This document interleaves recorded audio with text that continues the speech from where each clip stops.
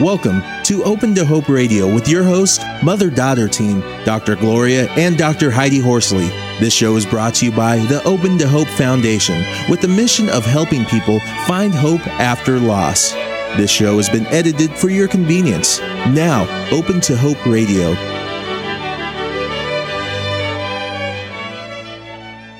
So John E. Welshons is our guest today, and we're going to talk with him about healing relationships. John Welshons has been helping people deal with dramatic life change and loss for over 35 years. He is a highly respected contemporary spiritual leader and is the founder and president of Open Heart Seminars. His books include When Prayers Aren't Answered, Awakening from Grief, and his recently released book, One Soul, One Love, One Heart, The Sacred Path to Healing All Relationships. Welcome to the show, John. Oh, thank you. It's great to be with both of you. It's great to have you here, John, and especially, as I said, I feel like it's a real gift to our audience this year, going into the new year, because I know that people are wondering, they've made it through Christmas, and by the way, everybody out there, congratulations.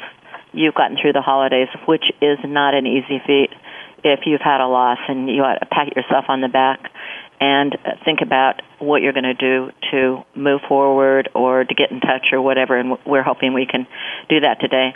Well, John, how did you get into being a spiritual teacher? Well, that's kind of an uncomfortable title, but so be it. That's what I said about you, John. You I know. No, not really. Well, actually, I'll try to make the story short. It started when I was 3 years old and had a miraculous healing from polio. And that really got my attention because it made me realize that although I lived miraculously, I might not have, and I wasn't expected to.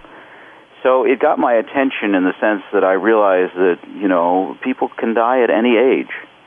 And if I was given the gift of life at that point, then I really needed to use it in a way that somehow thanked the universe or God or the Creator or whatever you want to call it for the gift I'd been given. Were you in bed and so you couldn't move or? Yeah, I actually, when I had polio, it was one of the last cases. It was 1953. And just before, while I was in the hospital, the Salk vaccine was certified for use and began to be given to children. Oh, my gosh. That's amazing. Yeah. And that's the hope that our audience has had out there. That's the thing. We hold hope because things like this happen. There is a child that was there when the vaccine was done. And, so people say to me, well, if they've got terminal illness, it shouldn't have been that hard for the family, or they should have been prepared, or anticipatory grief. And I'm like, people don't give up hope. Do they, John? Well, they shouldn't. They need not. I have seen over the years that I've worked with people who are terminally ill and people who are grieving, I've seen incredibly miraculous things happen, and I've also seen times when people have an unreal expectation for something to happen. So I think that the best strategy is that old strategy of anticipating the best and preparing for the worst, and sort of going down the middle road in life and kind of, hope that things will get better, and on the other hand, maybe they won't. And in either case, the important thing is that we live fully every day and appreciate the relationships we have every day. So, John, I just had a child die, a spouse die, a mother die, and we'll be talking about some of those emails in the next segment of the show. But I'm suffering. I'm really suffering. I'm right. Is there something that you call it when people are really in that terrible spot? Well, we tend to call it grief. We call it meeting the harsh realities of human life. And I think the hardest part for us is when we have the sense that this wasn't supposed to happen. And, that is the result of many, many decades of sort of unwise cultural training that we've gotten. We're not really prepared. And, we're doing on-the-job training. We're being given a 300-pound weight to lift when we really haven't trained with a 5-pound weight. That's a great analogy for that. I like that. Well, the thing is, we want to redo it, too. Yeah. I mean, we're so bad. we're so stuck in it that we're spending the first weeks trying to figure out how you can redo it. Yeah. Well, I mean, you just kind of have to expect that the mind is going to be all over the map. It's not going to be rational. When the heart is broken, it is so frightening and feels so alone. I remember Elizabeth Kubler-Ross and Mother Teresa both always said that they felt, and they were two people who obviously worked mostly with terminal illness and grief, they said they felt the most difficult experience for a human being is to feel alone. Mm-hmm. And so what you're doing with this radio program and your foundation and so on is so extraordinary because we're not alone in loss. Every human being has loss. Every human being has sadness and suffering. Now, you may look out at the moment you're experiencing a loss and say, well, my child died and yet all my friends' children are happy and healthy. Or, my husband died suddenly and I look out and my friends all have happy, healthy husbands. Right. But overall, if you examine humanity as a whole, these kinds of experiences are happening every day. And that doesn't make them less painful, but it means that we're not alone in having to bear the pain all by ourselves. Absolutely. The two things that we're hearing, right, Heidi, are alone and that I'm not crazy early on. Is that your thought, Heidi? Absolutely. And one other thing I was going to say, which you just touched on previously, is that, I initially heard people would say to me, Heidi, you've got to go on with your life. Scott wouldn't want you to suffer. He wouldn't want you to be in pain. He'd want you to live your life fully. And, I knew that intellectually. Sometimes our heads know that, but our hearts aren't ready to go down those roads yet. Right. Our hearts aren't ready. That's right. And the heart has to move at its own pace.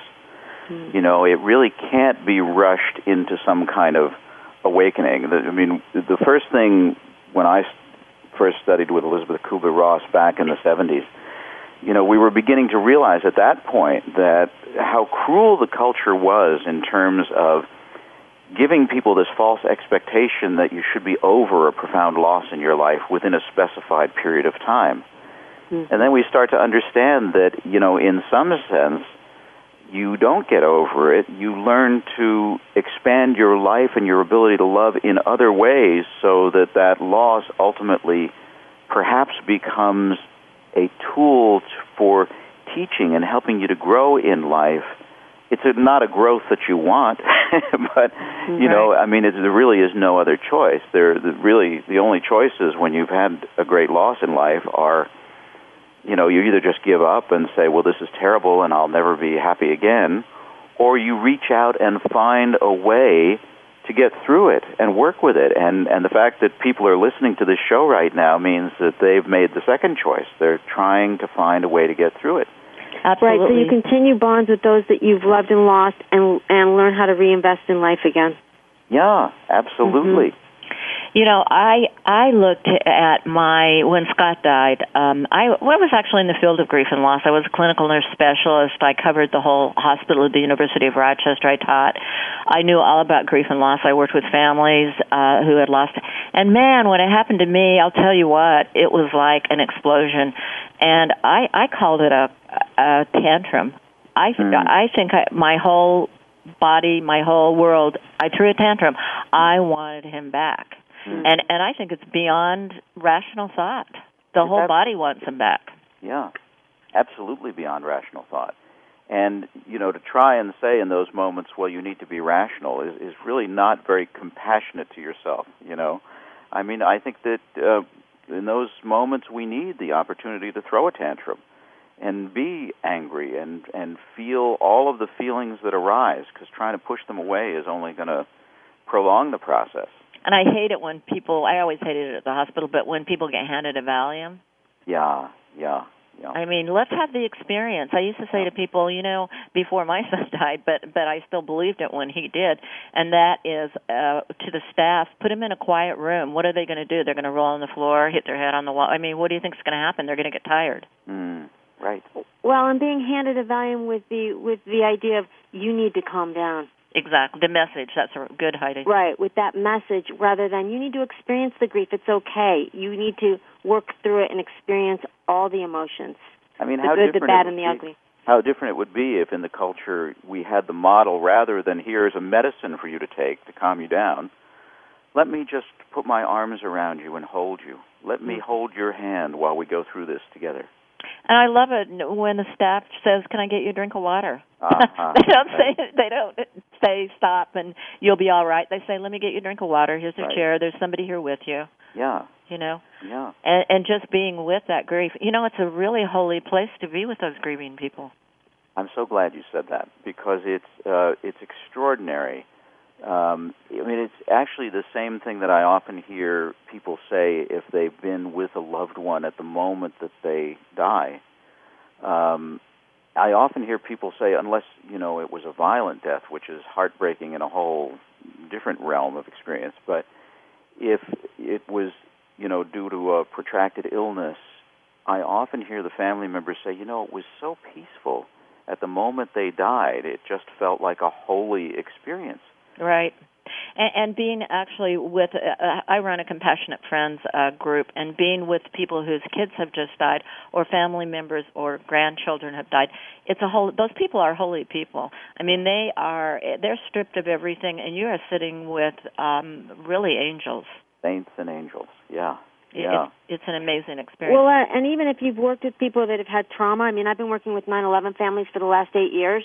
The thing that is so inspirational is watching the journey and watching people find hope again after horrific loss. Yeah. It's so absolutely inspiring. Well, yeah, when they come to the group, they've taken the first step. So I guess that you're right, Heidi. That's why it is. You can see people moving, and it's an amazing. Well, John, tell people how they can get your book and about your website, and you can also mention your seminar that you do. Great. Well, the book is One Soul, One Love, One Heart: The Sacred Path to Healing All Relationships. And my name is spelled, it's John Welshons, Welshons. The book is available through all traditional booksellers, online, and bookstores as well. If they don't have it in stock, they can order it. It's published by New World Library. My website is onesoulonelove.com. And I do a variety of different workshops, which are listed on the schedule on the website.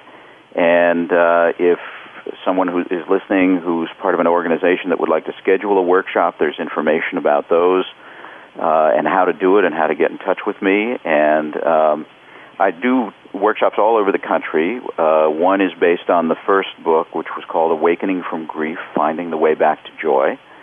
And the second book was When Prayers Aren't Answered. There's a workshop about that, which is basically, if God is all loving and all merciful and there is a God, then how do these terrible things happen in our lives? Mm-hmm. And then the new workshop, which is primarily about healing relationships. All right, John, now you've thrown it out there, because I am sitting out there listening to my computer, and I am saying, he just gave me the question I want to know. Mm-hmm, me too. Yeah, what about God when He's not answering what we want? Well, it's interesting. I think that in addition to many other almost delusional ideas that we get in this culture, one of them is that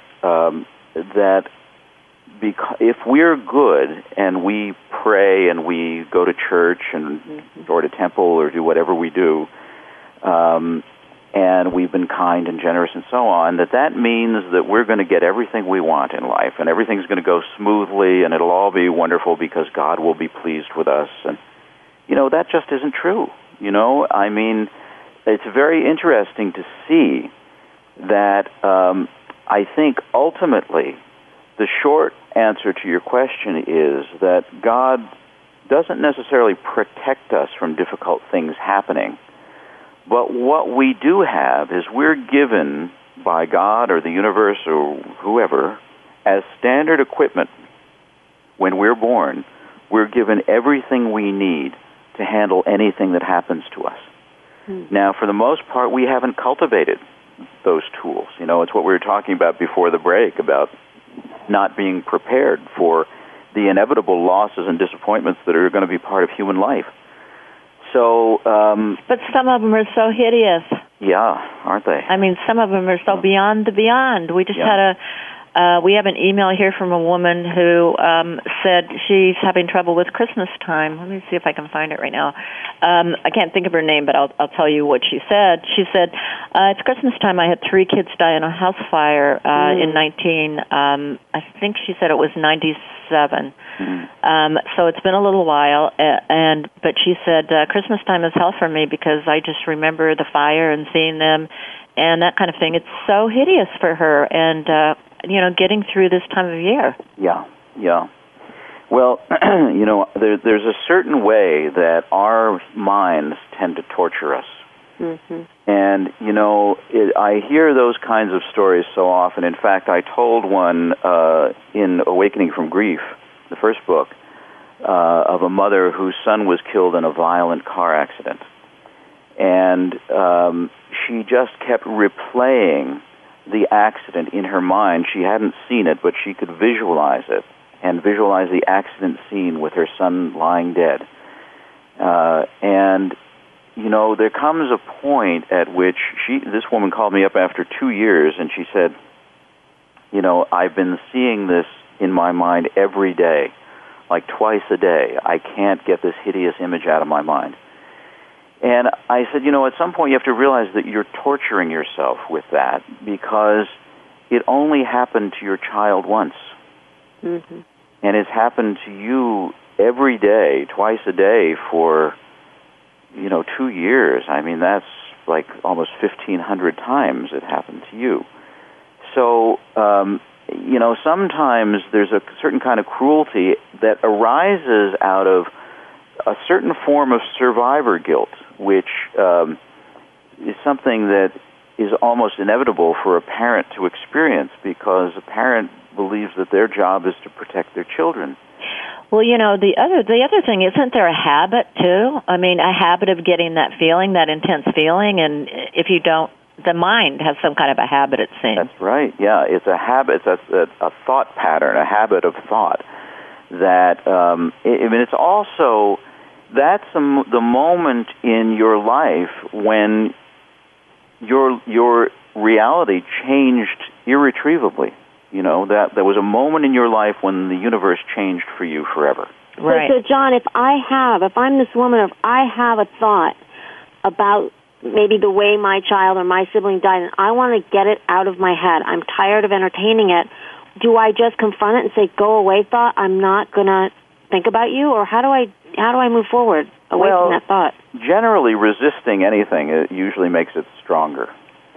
So my recommendation is to take that thought and do whatever you can to, instead of continuing to face the hopelessness and the horror of the situation, to bring love and compassion into the situation.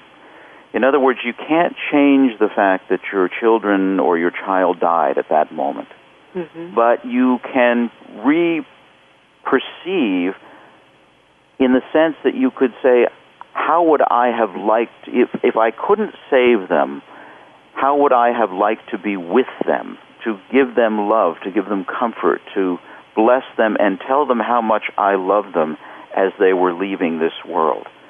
To bring to instead of feeling the finality and the hopelessness and the horror of that situation exclusively, also bring love and compassion into it so that you're sending that to your children.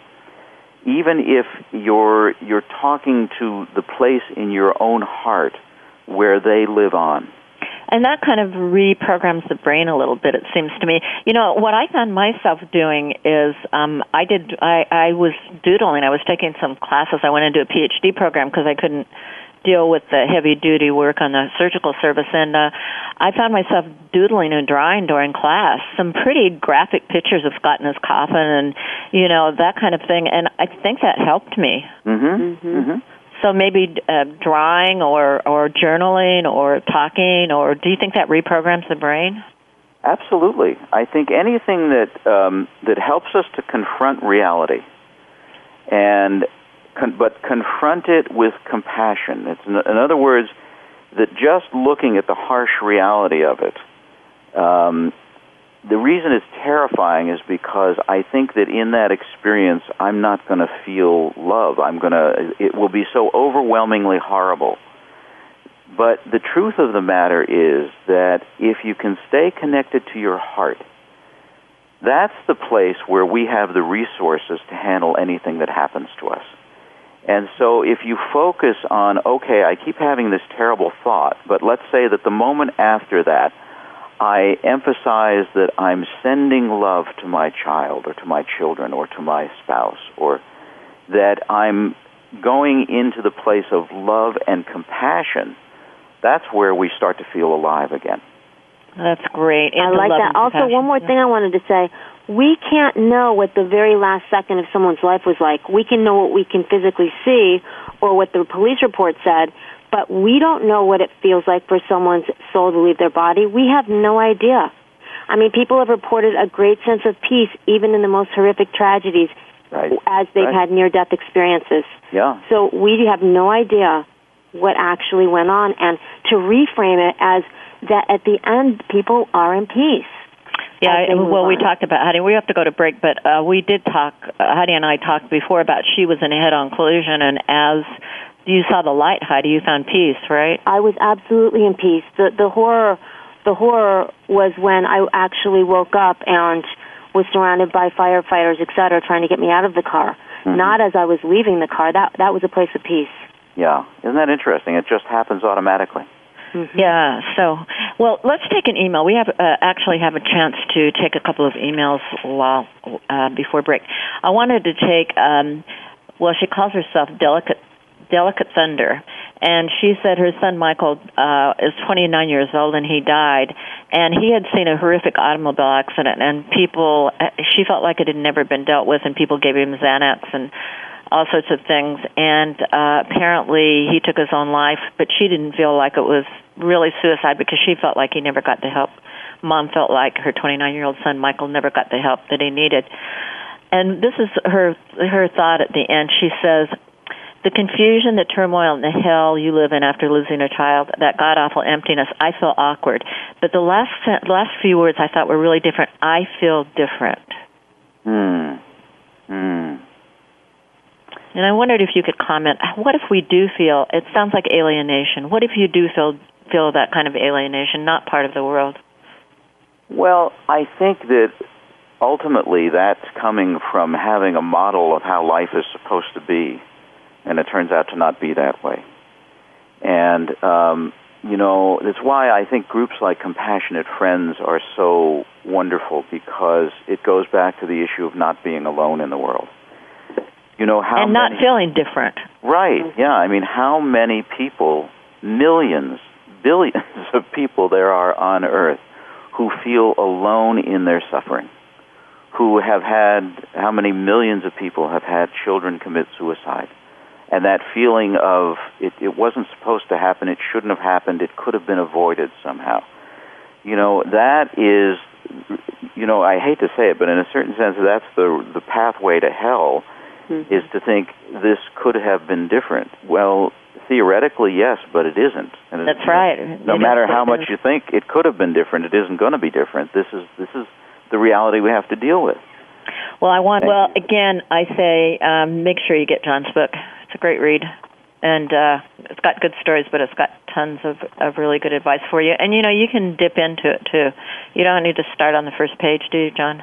No. I it's interesting how many people tell me they don't read books from start to finish. They just open them up wherever they like. So, and I always find that there's something magical that can happen. And sometimes you just open the book at random, and there's the message you needed right there on the page in front of you.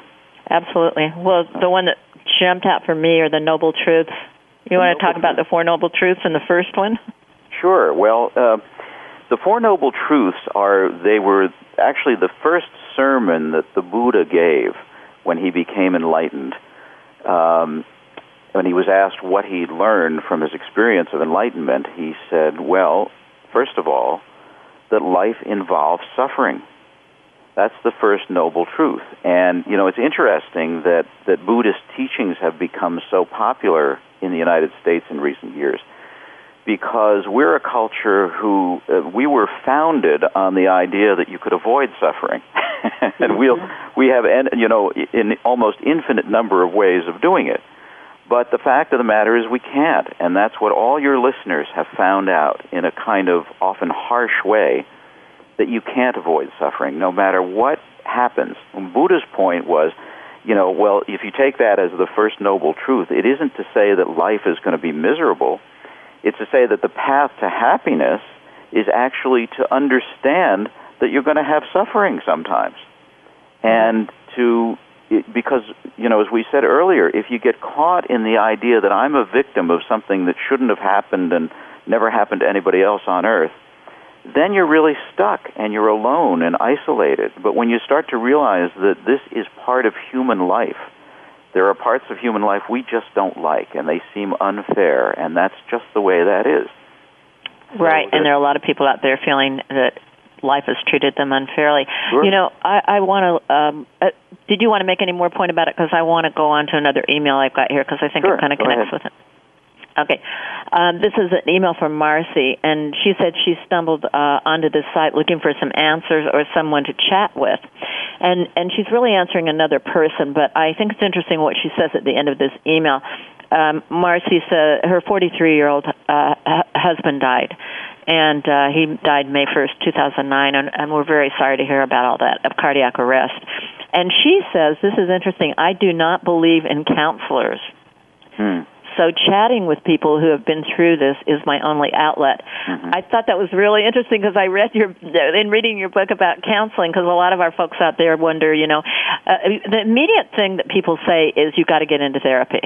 Yeah, well, you've got to get somebody. You got to get a therapist, and then you got to go on antidepressants. Yeah, because this is really going to work. I think and John will probably say something to this effect, but I think it depends on how big your support system is. Yeah. If you don't have a support system and people that are there for you to hear your story and meet you where you are, then maybe you do need counseling. I mean, if you have a great support system, you might not.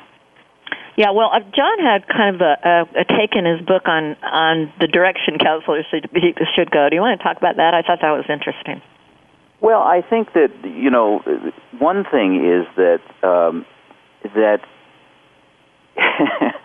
it sounds funny, but where we get lost is in thinking that the mind has some inherent substance to it, and we can pull it apart and put it back together and it'll all be fine.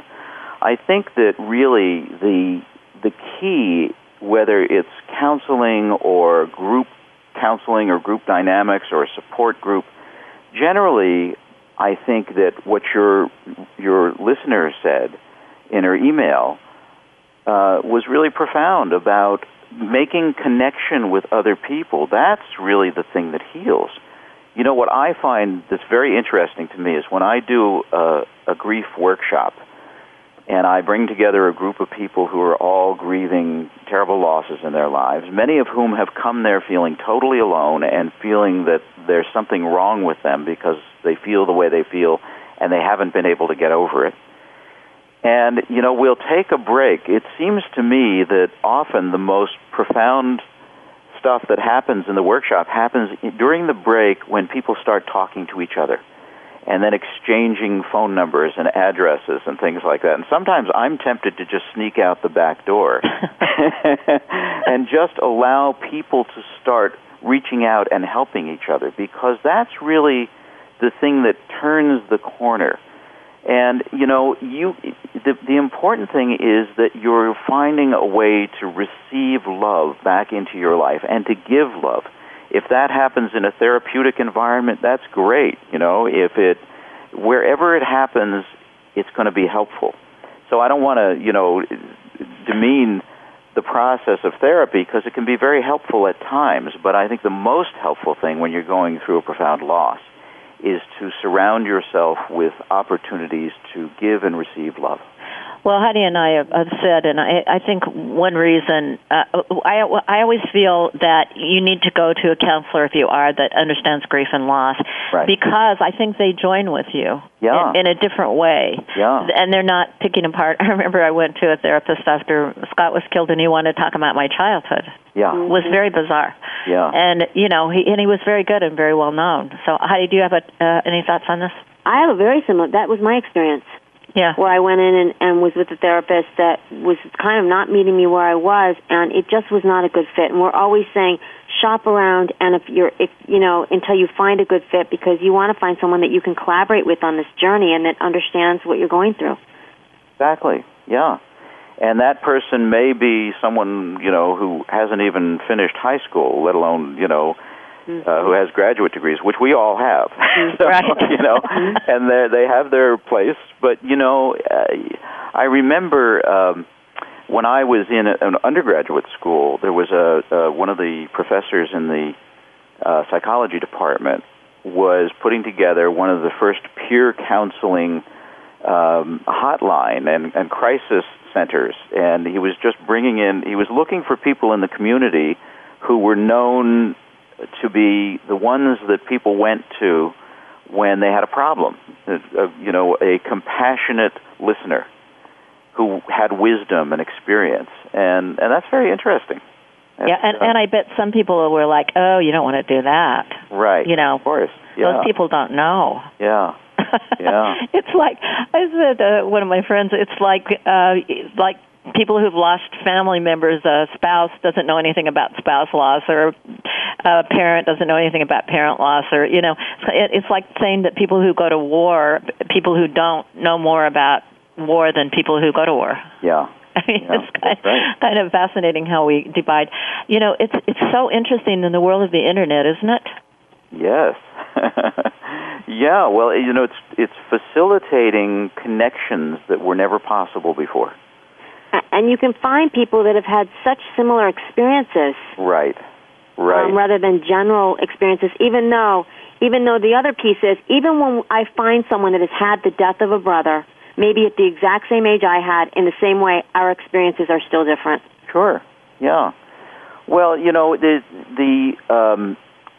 that's always a challenge when we're doing this work, because we want to acknowledge that everyone's loss, everyone's grief is unique in a certain way, but it also, the experience of suffering and loss and disappointment, that going back to Buddha's point in the First Noble Truth, that's just part of human life.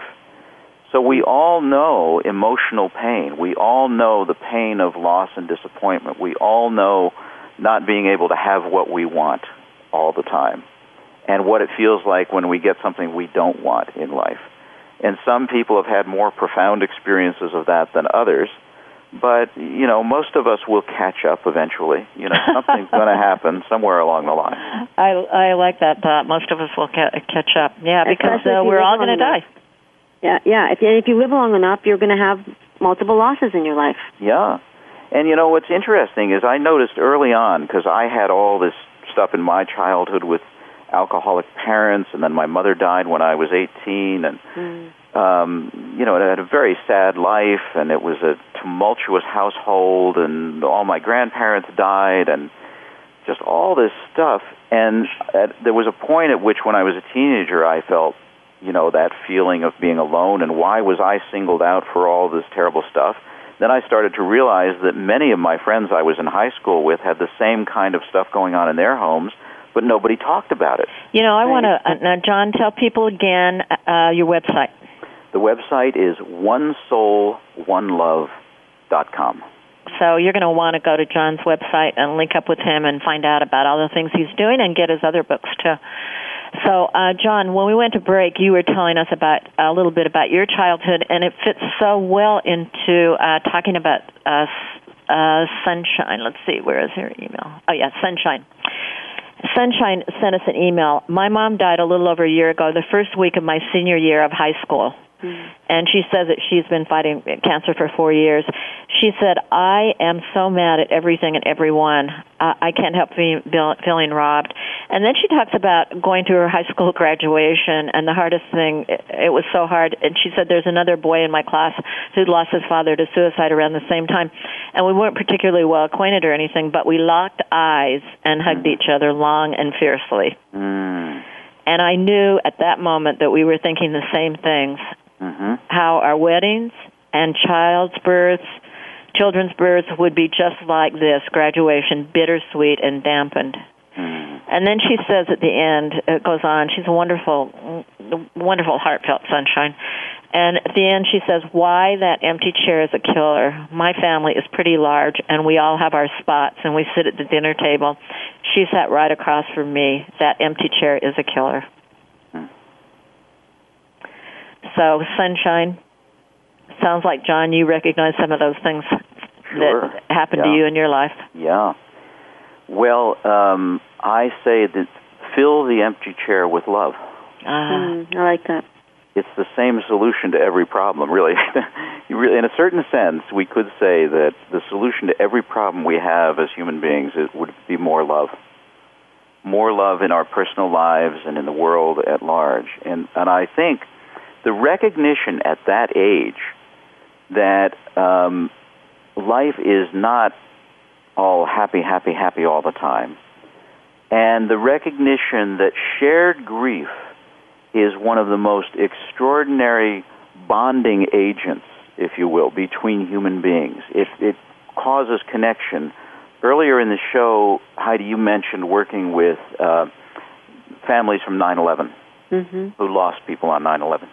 And it's 8 years later. But, you know, the most extraordinary thing to me about the days and weeks immediately after 9/11, was how connected people felt, how lovely, really, the atmosphere in New York City and surrounding areas was for a short period of time, where there was so much greater friendliness and kindness and generosity of spirit. And it was like, in the face of this terrible tragedy, I felt like, you know, living just outside New York, I felt like I was living in heaven. You know, and yet I could look across from where I live. I could see the smoke billowing out of Ground Zero, but I could feel this thing that connected everybody, and it was a connection forged in shared loss, in shared grief. Well, I love Sunshine talking about looking into his eyes. Yeah. And she did not know him. Yeah, because you see something, there's a depth in there, there's something you recognize that most people who haven't felt the deep sadness and loss that you felt, you recognize it in other people. Well, Sunshine, I want to say you are a beautiful writer, and you're now probably about 19 years old, and keep up the writing and keep filling that with love and keep reaching out. I mean, you've enriched us today with your email, and thank you so much. Heidi, do you have any comment on that? No, I just want to second that, Mom. I agree with you. She's an amazing fabulous writer, and she's touched a lot of lives today with her email. Absolutely. John, have you got a couple of tips for people out there who want to, what comes up, you know, quickly, who want to fill that chair with love, or do you have anything that can help them quiet their mind right now? I know we talk about in meditation, the monkey mind. Well, I think that first and foremost, because meditation can be another, you know, big chunk to try to bite off and chew when you're in the midst of a terrible loss. But what you can do is find ways where you can sort of naturally meditate, which would be to get out in nature. You know, one of the things that I see people do when they are experiencing the depths of despair after a loss is to close themselves in their home, pull down the shades, sit in the dark, you know. And so my first recommendation is pull up the shades, open the windows, get the light into your life, and then get out into nature and feel just the rhythms of nature, someplace where it's quiet, where you can sit and watch a river or a lake or the ocean. You can feel the breeze on your face. You listen to the birds singing in the trees. You get the feeling of the natural world and your connection with it. That is one of the quickest ways to get through the kind of aloneness and isolation and desperation you feel. There's even, I'm going to say it, go hug a tree. With animals, Oh, yeah, you were talking about animals. Yeah, animals are so wonderful. They give you unconditional love. Yeah, and it's amazing. I know so many people who have dogs and cats who they say, my cat or my dog knows when I'm upset and curls up next to me and kisses me and just loves me, and so those kinds of things. And then I would say some exercise, just walk, a brisk walk would be wonderful. These seem like simple things, and because they're not intended to make your problem go away, they're intended to add a new dimension to your life, which is where you can experience moments of peace and happiness and contentment in the middle of this storm that you're going through right now. Mm-hmm. And then I would say maybe there will come a time where you can try some meditation practice, but even before that, you might take a yoga class where you're just stretching your body in a way that is getting some of the tension and stress and tightness and the rigidity that's being caused by the anger and the suffering and all of that. It's another way of letting it go, and that can be great. John, thank you so much for being on the show today, and have you got any parting words for our audience out there? Just that in this time of transition to the new year, recognize that every day is a new day. And even though you wake up in the morning and feel that the loss is still with you, you also have your breath, you have your life, you have your own ability to see, to smell, to touch, to taste, and to love. That's the most important thing. Great. Thank you so much for being on the show today, John. Oh, thanks John.